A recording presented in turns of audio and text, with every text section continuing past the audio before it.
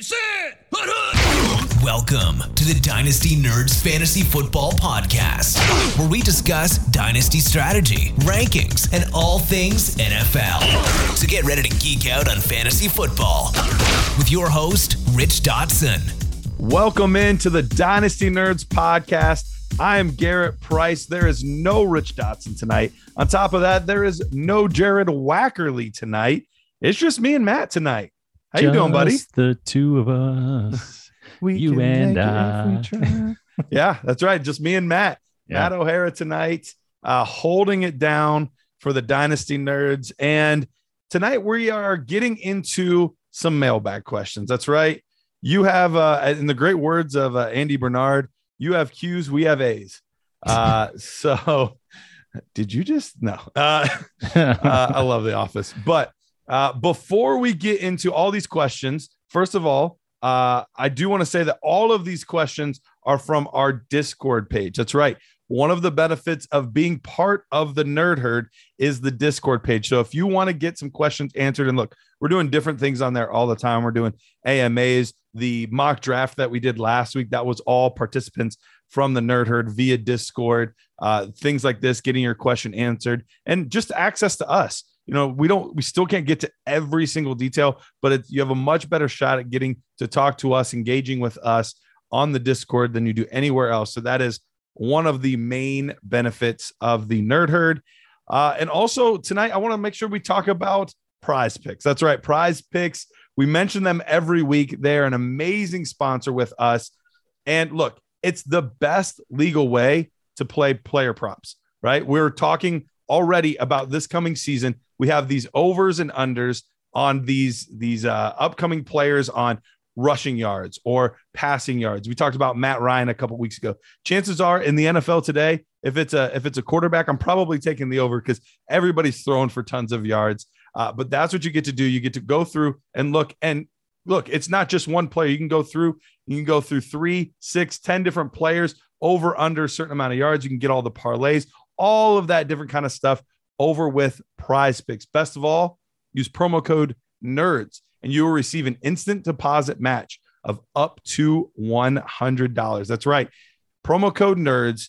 It's the best way to get your legal player props. All right, Matt, let's get into it. First of all, I know that you mentioned before the show, obviously we're doing this remote. If you're only listening, you might not know that. Right. Right. But you are enduring right now for the NerdHerd. Tell us what your conditions are at the moment. Well, I'm in a room in my house with absolutely no air conditioning. It just happens to be a back room. That's where I record remotely most of the time. And it's about 90, 95 degrees. I have got 1 foot right now in a bucket of cold water, just trying to keep myself cool. So if you're watching at home on the YouTubes, and you see a lot of glistening forehead action going on, that's just me sweating it out here in the, it's about 9 o'clock at night. It's still 90 degrees right now. So that's next level commitment. I don't know how many people would be willing to do that. If I start to melt or if I pass out, my address, Garrett, please get an ambulance here. I'll call right away. I appreciate it. All right. So we have tons and tons of questions to get into. So I'm not going to waste a lot of time. Let's get into these. We're going to do this both in the free show and in the NerdHerd show. So if you're part of the NerdHerd, listen, there's a chance that we might be reading your question. And the first one we're going to be reading from is from baby_J. How do you guys keep your leagues fun in the off season?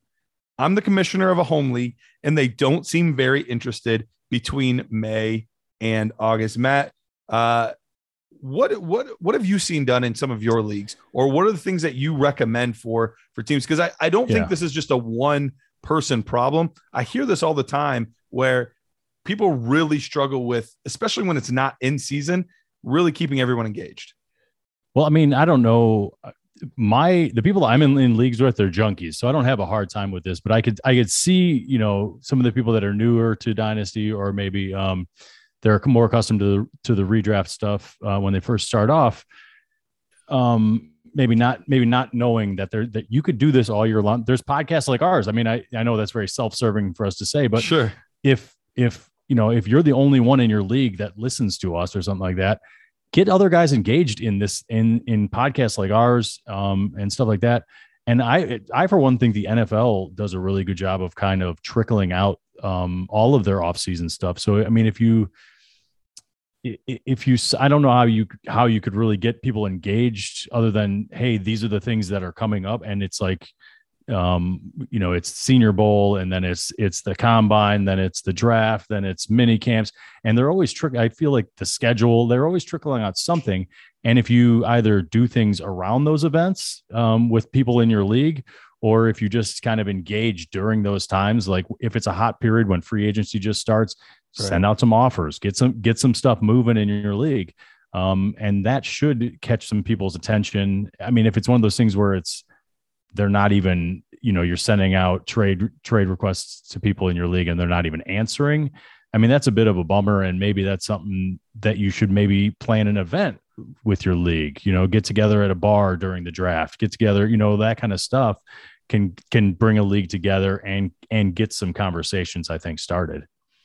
Absolutely. Yeah. I think it's great when you have different events where you get people together, but I've seen a few different things for really trying to help engagement in the off season. One is I've seen guys do their own version of a podcast where they'll actually like interview different people in their league and just basically find, 15, 20 minutes just to trash talk everyone's team and release it, once a month or, whatever. So I've seen that. I've seen people do weekly write-ups, stupid bets. People love bets. So if you can get people engaged in, like, especially if it, like, no one really cares that much if it's for money, but if there's like some public humiliation or something like that involved, people seem to be pretty engaged with that. So that is the tough part about being commissioner. Part of it is, you have to, make sure the league's a well-oiled machine, and you got to make sure that you're moderating the movement throughout the league. But on top of that, sometimes you're simply playing the role of entertainer as well. So you definitely have to wear a lot of different hats. I don't know. On a related note, I did see a really funny, I guess the loser of the league type of prize, where a guy had to take a big stuffed animal out to eat at a really nice restaurant. Saw that one. And like ordered food and everything like that, and sit through an entire meal with like his friends basically laughing at him 2 tables over and taking pictures. It was low-key a pretty nice restaurant too. Yeah. It did look pretty nice. It was a very nice event, it looked like. And very humiliating. That's what you get for finishing last, man. Come on. Oh, I love that kind of stuff. We did we had that in my home league for a little bit. But we had a couple guys that like refused to do things, and they kind of ruined it for everybody. But the first guy that lost was like a really good sport, and his wife's a photographer. So we had him take like the most humiliating photo shoot we could think of and make them into coasters for everyone. Nice. So everyone has these coasters of like these really awkward pictures. So I like that. Yeah. I do like that. Yeah, there's other fun ones like making the guy go back and take the SAT. I've heard like the Waffle House. You can take the SAT at any time in your life? Yes. So they've had people that have fantastic. Had to literally go back in a room full of high school kids and take the SAT. That's great. That is funny. Yeah. So there's lots of different things, but it is it's definitely a tough job being a commissioner. So I can commiserate. But the last but not least on that, if your league sucks, find some new people. Like, find some new people to get in your league if they're just not going to respond.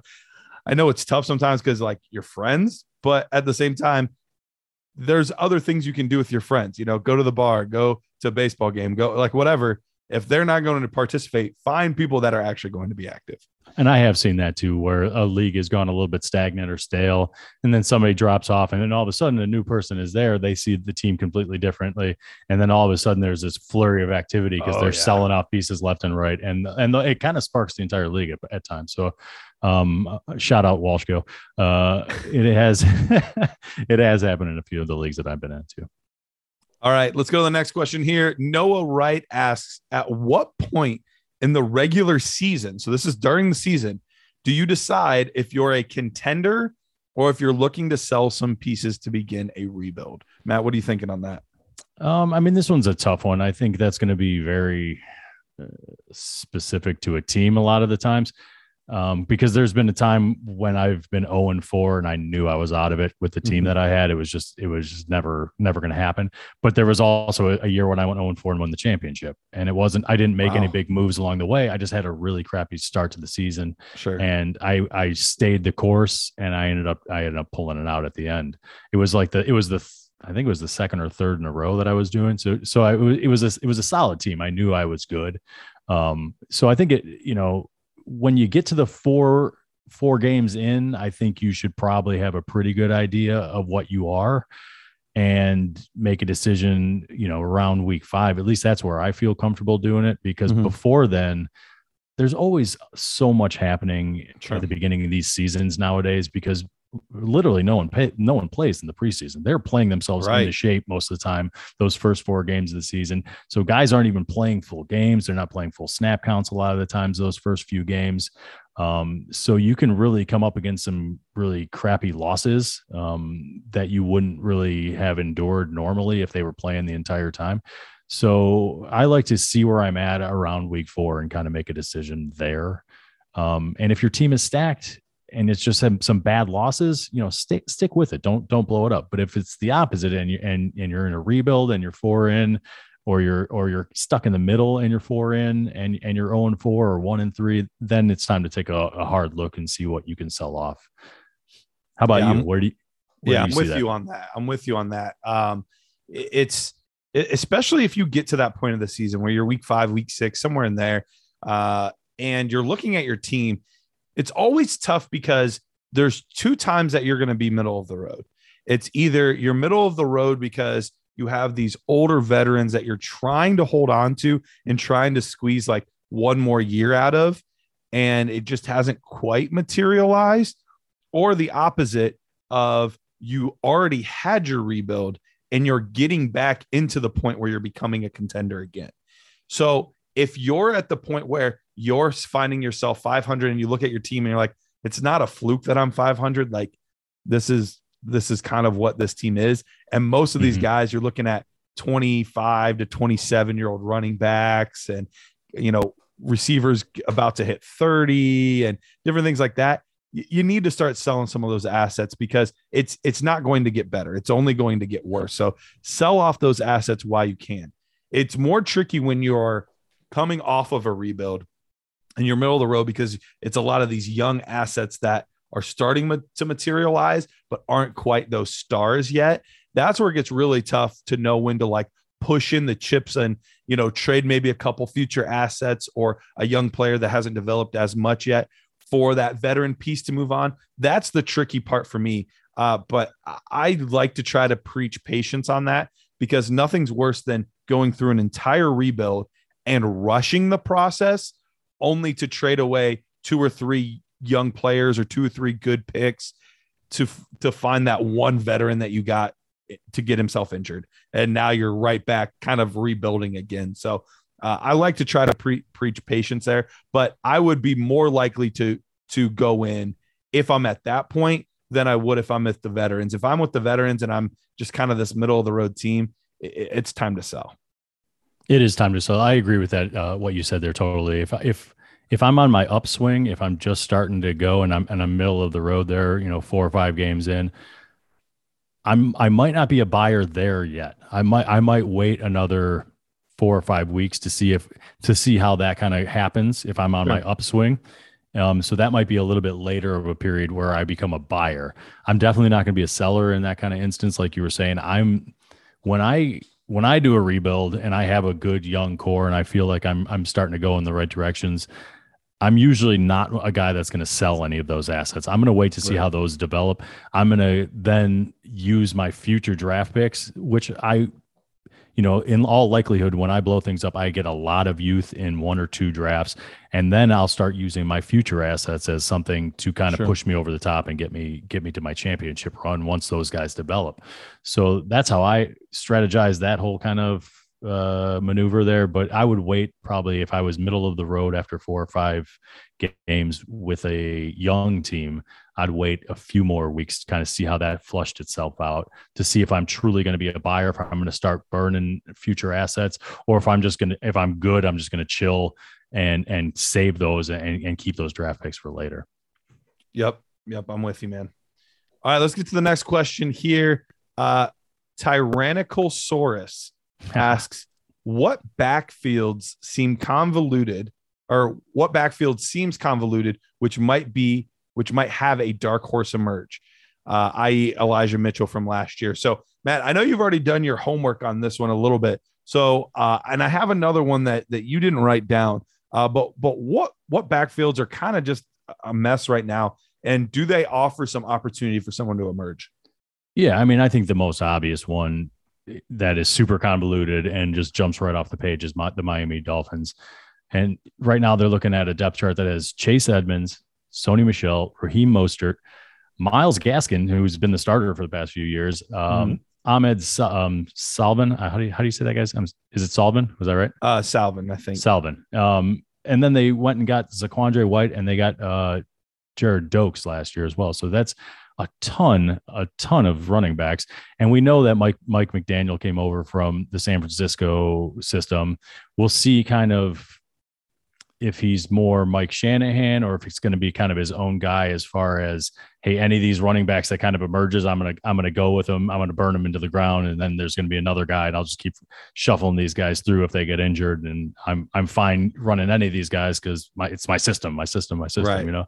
So we'll see if somebody can emerge out of that backfield. I mean, obviously right now, Chase Edmonds is the guy that has all the money behind him. I'm sure he's going to get first crack at it. But sure. Sony Michel is there. I mean, Raheem Mostert knows the system, and I think would easily just any day of the week could go in there and be the guy. Some of the young guys, who knows? I mean, Zaquandre White, they used a draft pick on this guy, even though it's a late round draft pick. We've seen plenty of late round draft picks emerge out of this system and become studs. So that's one of the ones I'm keeping an eye on. Obviously, Tampa Bay could have a dark horse and Rashad White. I mean, we've all seen Hefty Lenny come into camp looking more like an offensive lineman, than a running back. We'll see if he sheds all the weight that he are down there in Tampa, where I'm sure it'll just start dropping off pretty quick for him. And obviously, Houston's a bit of a mess as well, as far as, you know, just running backs. They have kind of Rex Burkhead, Marlon Mack. My money is on Dameon Pierce kind of emerging there. The young draft pick from this draft this year. But who knows? I mean, none of us really know. But that's where my money's at. And then there's Vegas. I know you and I are both big Zamir White fans. Yeah, we are. And obviously Drake's coming off the injury. So Josh Jacobs ended the year last year injured, I believe, as well. So it's one of those things where both those guys are coming up on the end of their contracts as well. So they might want to take a look at Zamir White. He might be a guy that emerges as the season goes on, and even early if he gets an opportunity. We'll see. Well, and there's even been some rumors about how Josh Jacobs has kind of asked it to be a little bit more of a committee, which is interesting. So we'll see how that one plays out. The other one I wanted to mention that you didn't is, it seems like the tried and true backfield by committee each and every year. But once again, we're in New England and they have 800 running backs. Yes, they drafted Pierre Strong, Kevin Harris, and I believe the 3rd and 5th or 3rd and 6th, something like that. I think 6th. Yeah. And then, or maybe it was 4th and 6th. I don't know, somewhere in there. And then on top of that, they already had Damian Harris, who had a pretty solid season last year. But the guy that I'm actually leaning towards being the breakout one is Ramondre Stevenson. Ramondre Stevenson had a really solid year last year. In times, Damian Harris missed a little bit of time. He performed well. And they've talked about using him surprisingly more on third downs this year than they did in the past, which if he could get receiving work, we know that he has the physical build to be the guy on the goal line to do some real damage. So he would be the one at his current price that I would be the most interested in buying, would be Ramondre Stevenson. But I mean, you truly never know who's going to emerge there. And James White's still there, and JJ Taylor. And I mean, I've learned to just stay away from that situation. They're fine players. And I think Ramondre Stevenson probably is the one that I would go after as well, but it's so week to week. and it's so hard to rely on any of them. I mean, Ramondre Stevenson, they're saying, like you said, he's going to start working on pass catching stuff, which we saw him do. I think we all liked him in that kind of role. I think Rich and I a little bit more than you, coming out of Oklahoma last year. But he's so big and he can operate between the tackles. He could actually grab that bull by the horns and kind of run with it if he gets an opportunity in any capacity to kind of take over a full-time role. So I do like him quite a bit. But it's still one of those things where risky. It's so risky. So I have a hard time just like hanging my hat on any one of those guys.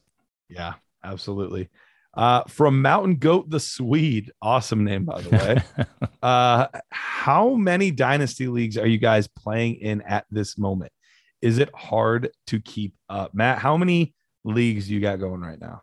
I actually have pared it down quite a bit, and I'm down to like 4 now. So I'm good. Like I'm on easy street right now. I'm probably going to get into some startups here at some point and kind of boost that number up. But I've cut back a little bit because I wasn't giving the correct amount of attention to some of the leagues. So I had to back off and kind of pull back a little bit. But Rich, this would be a really interesting question if Rich was here, because I know he hasn't pulled back and he's just constantly doing more drafts. So yeah, he hasn't pulled back at all. I'd have to count, but off the top of my head, I believe I'm in somewhere between 15 and 17, somewhere in there. And it can absolutely be a challenge. The nice part is dynasty leagues, there's not as much waiver wire action as there is like in redraft leagues. Right. So that helps a little bit. But one thing I've started doing this year is I believe I joined 3 startups this year. And I still have 1 more to draft. So I'll have 4 in total. But 2 of those 4 are actually dynasty best ball leagues. So there's really no maintenance at all. No maintenance. You just back up after the draft and that's it, man. That sounds great. Right. Yeah. So I think I have to double check the rules. I think you can trade in the off season, but I don't think you can trade in season. I got to double check the rules on them, but yeah, once the season starts, those become easy. I just check my scores every week and see how I did. Yeah. I will actually, maybe that'll be the next one that I get into, a best ball league, a very just low maintenance. Yeah. Just so I can get a couple of startup drafts and get some trade action. Yeah. But not have to worry about starting a lineup, because it is hard when you get in season, you're looking at 10, 15 different lineups. That's when it's difficult, because a lot of the offseason stuff can be trickled. You know, your drafts usually aren't going on in the same exact time. Maybe you're juggling 2. Like that's not that difficult to do. Right. But obviously the Dynasty GM tool makes it a lot easier to keep track of kind of where you are at in a lot of your leagues and that kind of stuff. So, I mean, obviously these questions are coming from the Discord, so they know, that it's one of those things that it really is a great organizational tool on top of all the other stuff that it does. For real, honestly, like even if I was not, part of the ownership team here and all that, like even if none of that was true, if I was just like a normal fantasy football fiend, if I had more than 3 to 4 leagues, I'd have to do it. I'd have to have the GM tool. I think the most I ever played with before we launched the GM tool I think 2020 was the first year, the season for it. Before that, I think I had like 6 leagues, and it was a mess. It was a mess because chances are they're not all on the same platform, and everyone tends to have a platform they prefer over another one, and all of that just gets really, really cumbersome. So yeah, the GM makes it so much easier. But even then, I had 2 weeks where there was a team. It wasn't the same team both times, but there was a team where I had goofed up a starting lineup thing. And one of them specifically was a playoff run team. And it really, really cost me. The other one was more of a rebuild, so it didn't phase me as much. But I also, even in those situations, I don't want to be the guy that messes up his lineup. Right. Because then there's questions of is Garrett tanking because he wants to rebuild and get a better draft? And it's like, you don't need any of that crap going on, man. Yeah, exactly. So it is tough, even with the GM tool. Once you cross that double-digit threshold, it's a lot to manage. But yeah, Rich, I have no idea how many he's in. I'm guessing his number would probably even put mine to shame. It would 100% would. I know it was in the 20s at least. The last time I just asked him And I'm sure he's gotten some more startups going. So I'm sure he has. We'll have to get a best ball startup going between the nerds here and somebody else. That'd be a good idea. Yeah. Let's get that on the books here soon. Yep. All right, Dano. Give it to me, Dano. Come on, man. All right. An owner in my league is wanting to move Amari Cooper because he's afraid of a suspension for Deshaun Watson. I have a win now roster and I don't need him, but I feel like adding him for depth if the price is smart. What is a good buy low price that y'all would recommend? If it's players, a comp would be awesome. All right. So are you willing to get Amari Cooper right now, assuming the price is right? And if so, like what is that price that you feel is fair with all of the questions around Deshaun Watson? Right. This one's a little bit tricky. I think, you're obviously starting at a first round draft pick plus. So a guy like Amari Cooper, he's not going to be cheap. And how old is he? Is he 27? 27. I believe he's turning 28. Okay. So, he's still got a few good years. Correct. I would feel comfortable doing I would definitely feel comfortable doing a first and a second for Amari Cooper on a contender. The question is, would I be willing to do 2 first? And I don't know that I would be, with the question marks. So that's kind of where my line goes. I'm always willing to throw in extra late round draft picks on a trade like that because they don't really move the needle much for me. Right. So a first and a second and any other later crap you got to throw in, I'm good with for a contender and for Amari Cooper. Because if Deshaun Watson, let's say he gets 4 games or something like that, okay, you're going to have a lot of Amari Cooper, and he's probably going to be in your starting lineup, and he's going to be the number 1 option in a Deshaun Watson-led offense, which we've seen the wide receivers that he targets frequently put up really good numbers. So I would be really excited about that. Yeah, he was my buy when we were talking about the wide receiver episode, and that was the reason. The number 1 receiver in his offense, no matter who it's been in. Yes, it was DeAndre Hopkins a lot, but there were also times that it was Will Fuller. There were also times it was Brandon Cooks, and they all performed well. Amari Cooper is definitely better than Will Fuller, and I would argue that he's better than Brandon Cooks as well, but I know that's a closer call. And so I have no issue. But here's the thing. Even if Deshaun Watson misses a lot of time, yes, that does negatively affect Amari Cooper, but he is still the number 1 option on a team that doesn't have really any other receiving options at the moment. So I think he goes from a potential wide receiver 1 this season to maybe a mid to low range wide receiver 2. But that's still a very valuable asset with a guy that is still going to give you 3-4 years of production after this point. So I would still be willing to do it. And I think your price range is about right. About a first and a second, I think is about the right range. But it looks like his value is kind of all over the map right now. So there's one here where somebody got Amari Cooper for a 2023 second, just 1 second. Whoa. Yeah. Why? Sign me up all day for that. If anyone in one of my leagues is listening and wants to send that over, I'll take it. Yep. Here's another one. Interested your thoughts on this one. Amari Cooper and a second for a 2022 first. So we don't know where in the draft that was, but a 22 first in Christian Kirk.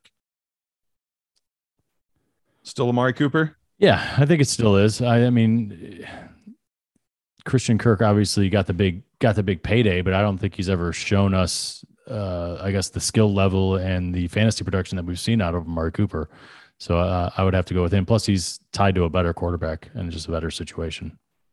This is probably one of the most fair ones because I've seen them all over the map where it seems like, you're still paying like absolute top price for Amari Cooper. And then I've seen others where you're just getting him for free almost, it feels like.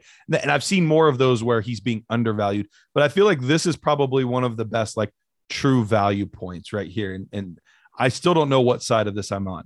Amari Cooper and a 23 second for Terry McLaurin. Huh. So you're getting, and Scary Terry's 25 or 20. I think he's actually going on. He's either 26 or 27 because he came out old. Came in old. Yeah, Yep. he came out old, didn't he? Okay. I mean, I like the Amari Cooper side on that one. Obviously, I really like Terry McLaurin. Right now, he's not even in camp, and they just drafted a guy in the first round. So that's Jahan Dotson, baby. Right. So Dotson's there, and it's going to be Dotson and Terry. I mean, obviously, both of us probably think, Terry, if he gets into camp, he's going to be the number one option, but still it's somebody else. Whereas in Amari, they've got, Donovan Peoples-Jones on the other side of him. So, and David Bell, a rookie who doesn't, I mean, for me, doesn't offer a ton of fantasy upside. Sure. So I still like the Amari Cooper, plus you're getting a second on top of it. All right. Last one of these, because I know what side I'd be on, but I know this is going to be super difficult for you. All right. Amari Cooper and a 2021 or 2022 first. Okay. Again, we're not sure where. So let's just say for argument's sake, let's say it's 1-8. Okay. All right. Sure. Right at the end there, Sky Moore, Christian Watson, Jahan Dotson range. All right. Give me Mike Williams. You're taking Mike Williams? You're taking him? No, I'm just screwing with you. I just wanted to get out in front of it because I knew that's what you're talking about. It was him. No, that is very hard. As much as I do like Mike Williams, those are two really good assets. And if you can make moves like that, and you're not necessarily getting much older, and you're still getting a first round draft pick, and the production is pretty close, I think, between an Amari Cooper as the number one option and Mike Williams kind of towing the line between 1 and 2 on a week-to-week basis between him and Keenan Allen. I think I'd probably have to take the package if I was playing with my head and not my heart. How about that? Makes sense. All right. Let's talk real quick about our friends over at FFPC. FFPC launched in 2010, and it's the home of the largest high stakes dynasty league community in fantasy football. Over 1,000 active leagues. Nice. That's a lot. Heck yeah. Currently running with new startups forming daily. Your entry could be $77 on the low end, up to $2,500. So all over the place. That's high stakes right there, man. That's some high stakes. That's a little rich for my blood, but some of you guys are ballers. So speaking of rich, over 1,000 active leagues. That sounds like rich. Go ahead. Sounds just like rich, and I'm sure most of them are $2,500. So various league scorings with super flex, unique tri flex, large rosters, and no kickers or defense, which we all know is the best way to go. I've never heard of Triflex until we started doing this read, and it's something I wanted to get involved in because I like the sound. Yeah. It sounds like how I want to play. Yep. FFPC, not a single dynasty league has ever folded. That I think is just wild to me. It's never folded due to the deposit system, high retention rate, and extremely active orphan process annually. They're forming dynasty leagues with frequent trading, especially around rookie drafts and roster cut downs. If you go to myffpc.com, yes, that's myffpc.com, use promo code NERDS on the payment page for $35 off of any new FFPC startup registration. So if you're doing the $77 one there, you're basically getting this half off. All right. FFPC, great sponsor of Dynasty Nerds. Okay. So let's get back into our mailbag questions here. Do a few more before we wrap up here. And let's see, where did I leave off? Oh, here we go. All right.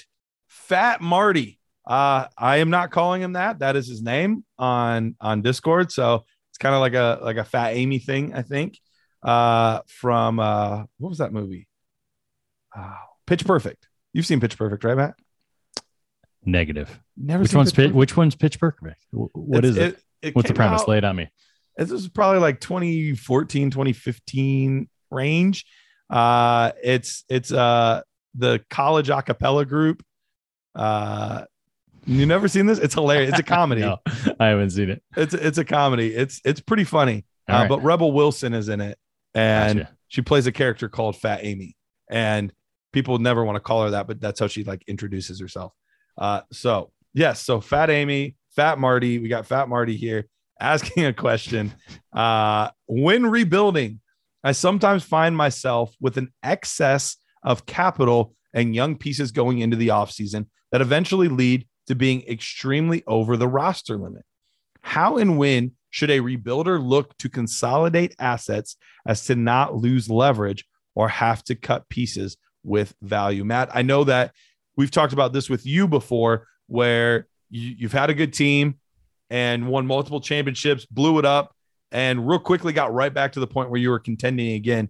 What advice are you giving to my boy Fat Marty here? Well, I mean, it sounds like Marty's kind of dragged this rebuild out. If you're getting to the point where you've just done a really good job trading for a ton of assets. Yeah, too many assets up front. I like to, when I start a rebuild, I like to really load up in 1 year and maybe the second year.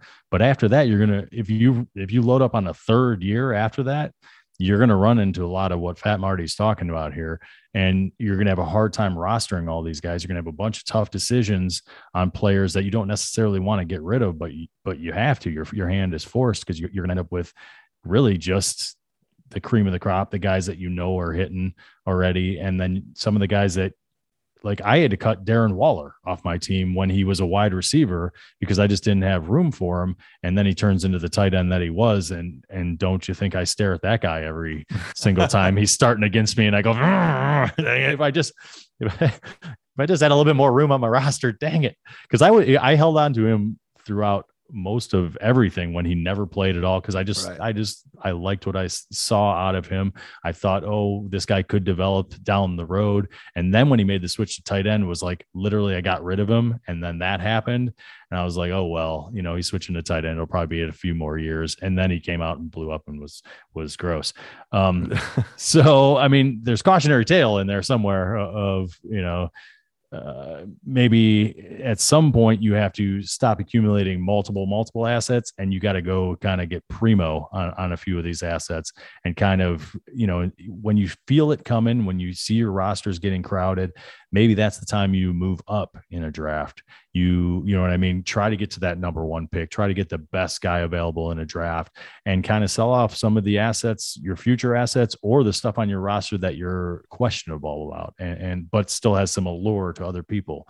So, I mean, that's how I would have to deal with that situation. But I would try to get out in front of it. I wouldn't let it get to that point. And it's happened to me before, so I lived it and learned from it.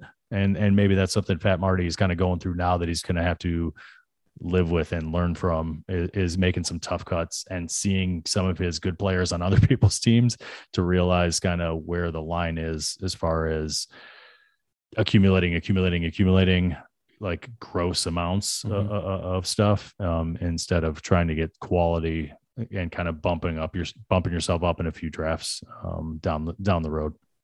Yeah. In Dynasty, and you see this in the NFL as well, remember that 4 quarters don't always necessarily equal $1. In real life, yeah, if you have 25 cents, you get 4 of them, they're going to equal you $1. But it's a lot of these younger pieces, you add them together, they don't always have the same type of value that a number 1 overall pick would have. So if you can be ahead of that, and you can think far enough ahead that, like, look, let's who would be some good young names, like Rondale Moore, a guy that we like, or at least I liked.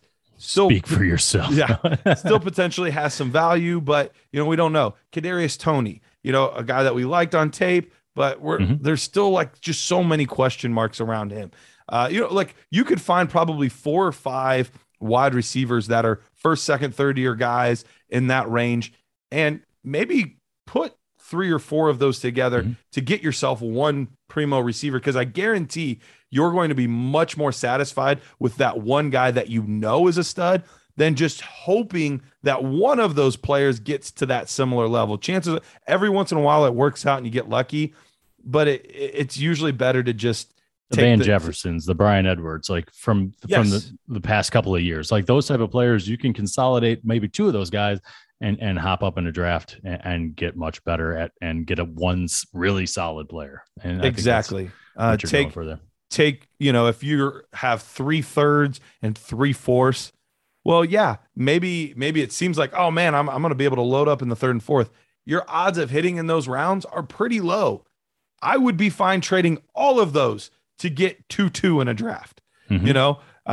Look at some of those types of moves that other people are just seeing this quantity of assets, and you're going to have to start narrowing in on the quality of the assets. Yeah. And we talk about another thing all the time, dropping those 3rd and 4th round draft picks as a sweetener on the top of deals, and do multiple of them. Who cares? I mean, like if you're running up against the limit of your league, and you can see that you're not gonna be able to roster a bunch of these people, that can push a deal over the top. For me, it doesn't move the needle, but for other people out there, it does move the needle.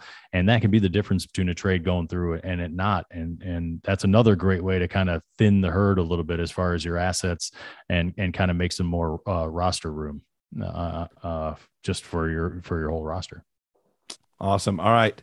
Huskers rule. What's your favorite / best dynasty startup draft strategy? I know Garrett did a different strategy of full accumulation of 23 picks and not any players until round 10. Would he recommend that, or was it tough to pull off? Well, obviously I'll start with this one here, Matt. Yeah, you start, please do. It is a league by league thing, man. So I did not go into the draft saying I'm not going to pick a single player till round 10. That was not my thought process going into the draft. But sometimes you have to look at where the value is and where things are trending. So looking back at that, so I'll talk about that specific league for a second. There were a lot of guys early on that wanted picks, but as they started to see what players were available, got very enamored with the names that were out there. So I did my best to try to capitalize on that. And my draft was already just okay. I wasn't loving it. I wasn't hating it. But I figured I could probably get to the point where I can have all roads have to go through me in 2023. So that was basically what my philosophy was there was a couple deals where did I get max value? Probably not. I probably could have gotten better value elsewhere, but I wanted it to be to the point where if there was a deal that was going to have to be done in 2023 to get assets, get picks, which are things that are only going to accrue value. And that's the nice part about draft picks is as much as I love these young receivers, 50% of them probably won't hit. There's going to be quite a few of these running backs that don't hit and they lose a ton of value. Whereas these picks not only maintain their value, they grow in value. Now, eventually those picks have to turn into players, but I wanted early to have assets that were going to accrue value, not lose value. So I ended up with 8 firsts in the 23 class and then 5 firsts in the 24 class. So, and then I got a bunch of seconds. I think I don't remember, 6 seconds between the 2 years as well, something like that. So it's a lot of assets, but my first player taken was Cole Kmet in round 10, so at the same time, of course you took your homie though, at least. I did get my guy, and there was a few players. I still got Zamir White in there. I still got Davis Mills at quarterback. I actually still have 2 starting quarterbacks, despite not picking till round 10. I have Davis Mills and Drew Lock. Now, I don't think Drew Lock's around long term. But I would question that second one as a starting quarterback, but okay. Currently the starting quarterback. But I did still get 2 guys there and a few other receivers that I like and things like that. But obviously I'm not winning this year. Right. But on top of that, with that, I now know that I have the 101 in 2023. I can't win. If you lose to me, you did something terribly, terribly wrong that week. So that was bonanza. Whoa. Exactly. Jared won. So now I know that I've also guaranteed myself the top overall selection since I still have my own pick. So that was kind of where the philosophy and all of that came in, the reason why I did that. And the YouTube and Twitter comments were hilarious on all of that because there was about half the people are like, well, that's not that crazy. You're just, it's productive struggle and blah, blah, blah. And then the other half is like, you're an idiot. Buy-ins are important. Why would you waste all that? Good luck contending in 2027. So people are all over the map on it. Buy-ins are important, but if you were going to be a middle of the road team, you just threw away your buy-in also. Like, what's the difference? Yep. I mean, at least you're going to suck this year and there is going to be a payoff at the end. Exactly. So yeah, that's an interesting strategy. Obviously, I like the fact that you're loading up on 23 picks. That's a pretty neat, I guess, fun exercise. I don't know. Yeah, we'll see how it pans out, but that's what it is. Yeah. Well, and I did the same exercise for just in theory on the 2020 class and on the 2021 class. So if I would have done it on either one of those classes, and a lot of the picks would have ended up pretty solid. I mean, there was still some Jalen Ragers in there. Sure. There's still some, Henry Ruggs and different players like that you're not thrilled with. But for every one of those, I remember I paired them to like actual drafts that had happened. And the one team I ended up with Burrow and Herbert. I would have ended up with Justin Jefferson. And these are good classes. There's a reason I didn't do it for the 22 class, right? Because I don't think this class is as good, and I don't think that would be as beneficial. So if 23 ends up being similar to 20 or 21, I think it'll work out pretty well. Yeah, it absolutely will. As far as, the stuff that I would recommend doing, I always try to think of like championship teams and what do most of my championship teams look like. And there's always going to be a blend. You know what I mean? There's going to be a few guys that are a little bit older, but I'm always going to have it kind of sprinkled and tapered throughout and going kind of, a few really good guys that are a little bit older, but then a few young guys that are emerging and very good and the next superstars on my team. And then there's everything kind of in between. So I always try to build a very, if possible, I go in trying to have one that's sprinkled with age and youth and kind of everything kind of in between at most positions. And that's the very wide zoom look at what I try to do. Mm-hmm. Now, every draft is going to be different and strategies are going to have to change during the middle of them. We talked about that last week. So if the draft isn't falling to you with a certain outlook, then just change your outlook and go in a different direction and be flexible. That's the best way to draft. And you're not always going to love the outcome, but it's your team and you'll be able to build, like plan on building. If it's not going to be a year one winner, just plan on, like you're saying, productive struggle. Just know that kind of stuff going in. And maybe if it started off thinking that you're going to be a contender, but it ended up as a productive struggle, so you got a couple pieces to sell off, sell them off. Yeah. Make the move pretty early and sell them off. It's fine. I mean, right after a startup, sometimes there's still people looking to add pieces and change their team. And if you're one of the people that want to sell, there's likely going to be somebody that wants to buy as well. So yeah, go make those moves. The last thing I'll say on this is my typical strategy ends up with me building the core of my team in rounds 3 through 6, 3 through 7.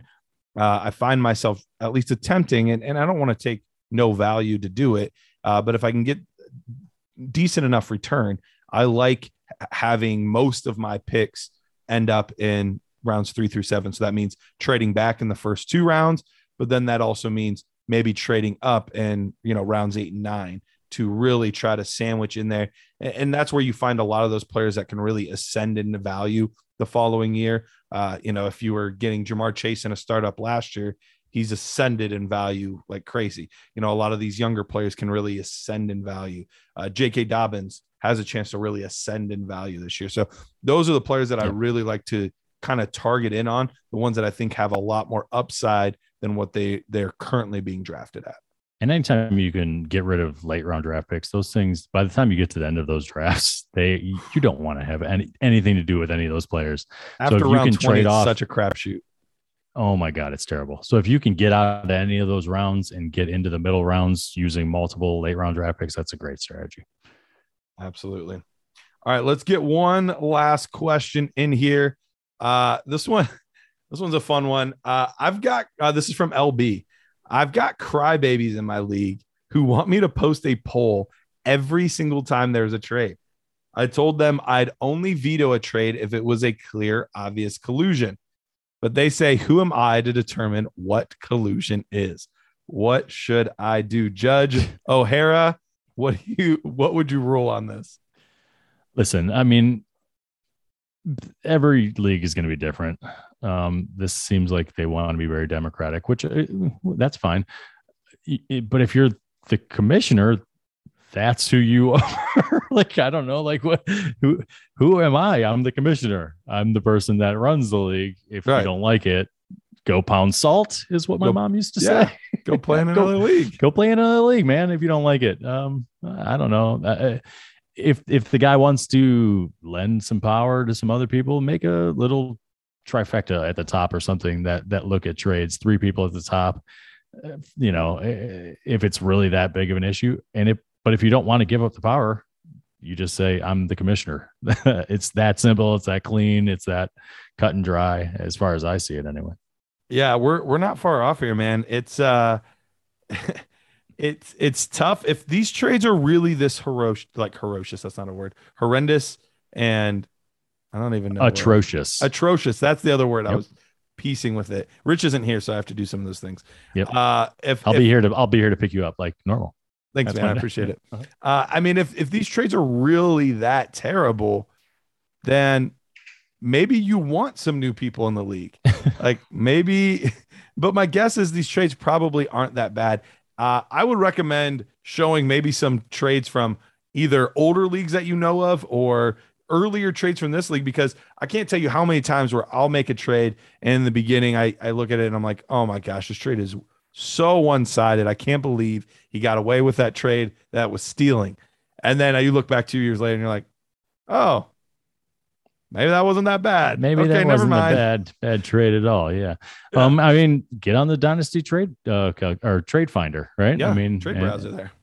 Browse some trades, see if there's comparables, tell them to shut up, show them a couple and shut them up. Yeah, but I'm not a fan of having to answer to every single trade after it's over. Your league should be good enough to be able to handle these things. And you can outline some examples of what clear and obvious collusion is. Mm-hmm. But I agree. Outside of that, you should basically get the final say. And like Matt said, if it's really that bad, form a subcommittee of people that will help you, weigh in on these things. But ultimately, it's time for them to grow up. It's the smell test. You know what I mean? Like on most of these things, that's what it is. Does it smell bad? Does this smell like collusion? Then it's probably collusion. And if it's not, then just move on with your day. I mean, it's a bad trade. People make bad trades. That stuff happens sometimes. It happens in the NFL. Yeah, absolutely. Like people that get paid millions of dollars to do this, there's bad trades. So those things are going to happen. It is what it is. So with that, Matt, I think that is this is going to be the stopping point for us. Right. But we're going to pick right back up in the NerdHerd episode. We're going to be answering some more questions, and they're kind of all over the map, just like these. Some of them are, weighing in on league decisions. Some of them are about certain players. Some of them are about startup and when to rebuild and all kinds of different stuff. But we are going to pick up right back in the NerdHerd episode doing just the same thing. Any other thoughts? No, man, I'm just excited. I love doing these kind of episodes because I feel like it's very broad. You get into some very cool little areas of Dynasty that we don't sometimes talk about. So these are fun shows for me. I like doing this. So let's get after this NerdHerd episode. What do you say? Let's do it, man. All right. Adios.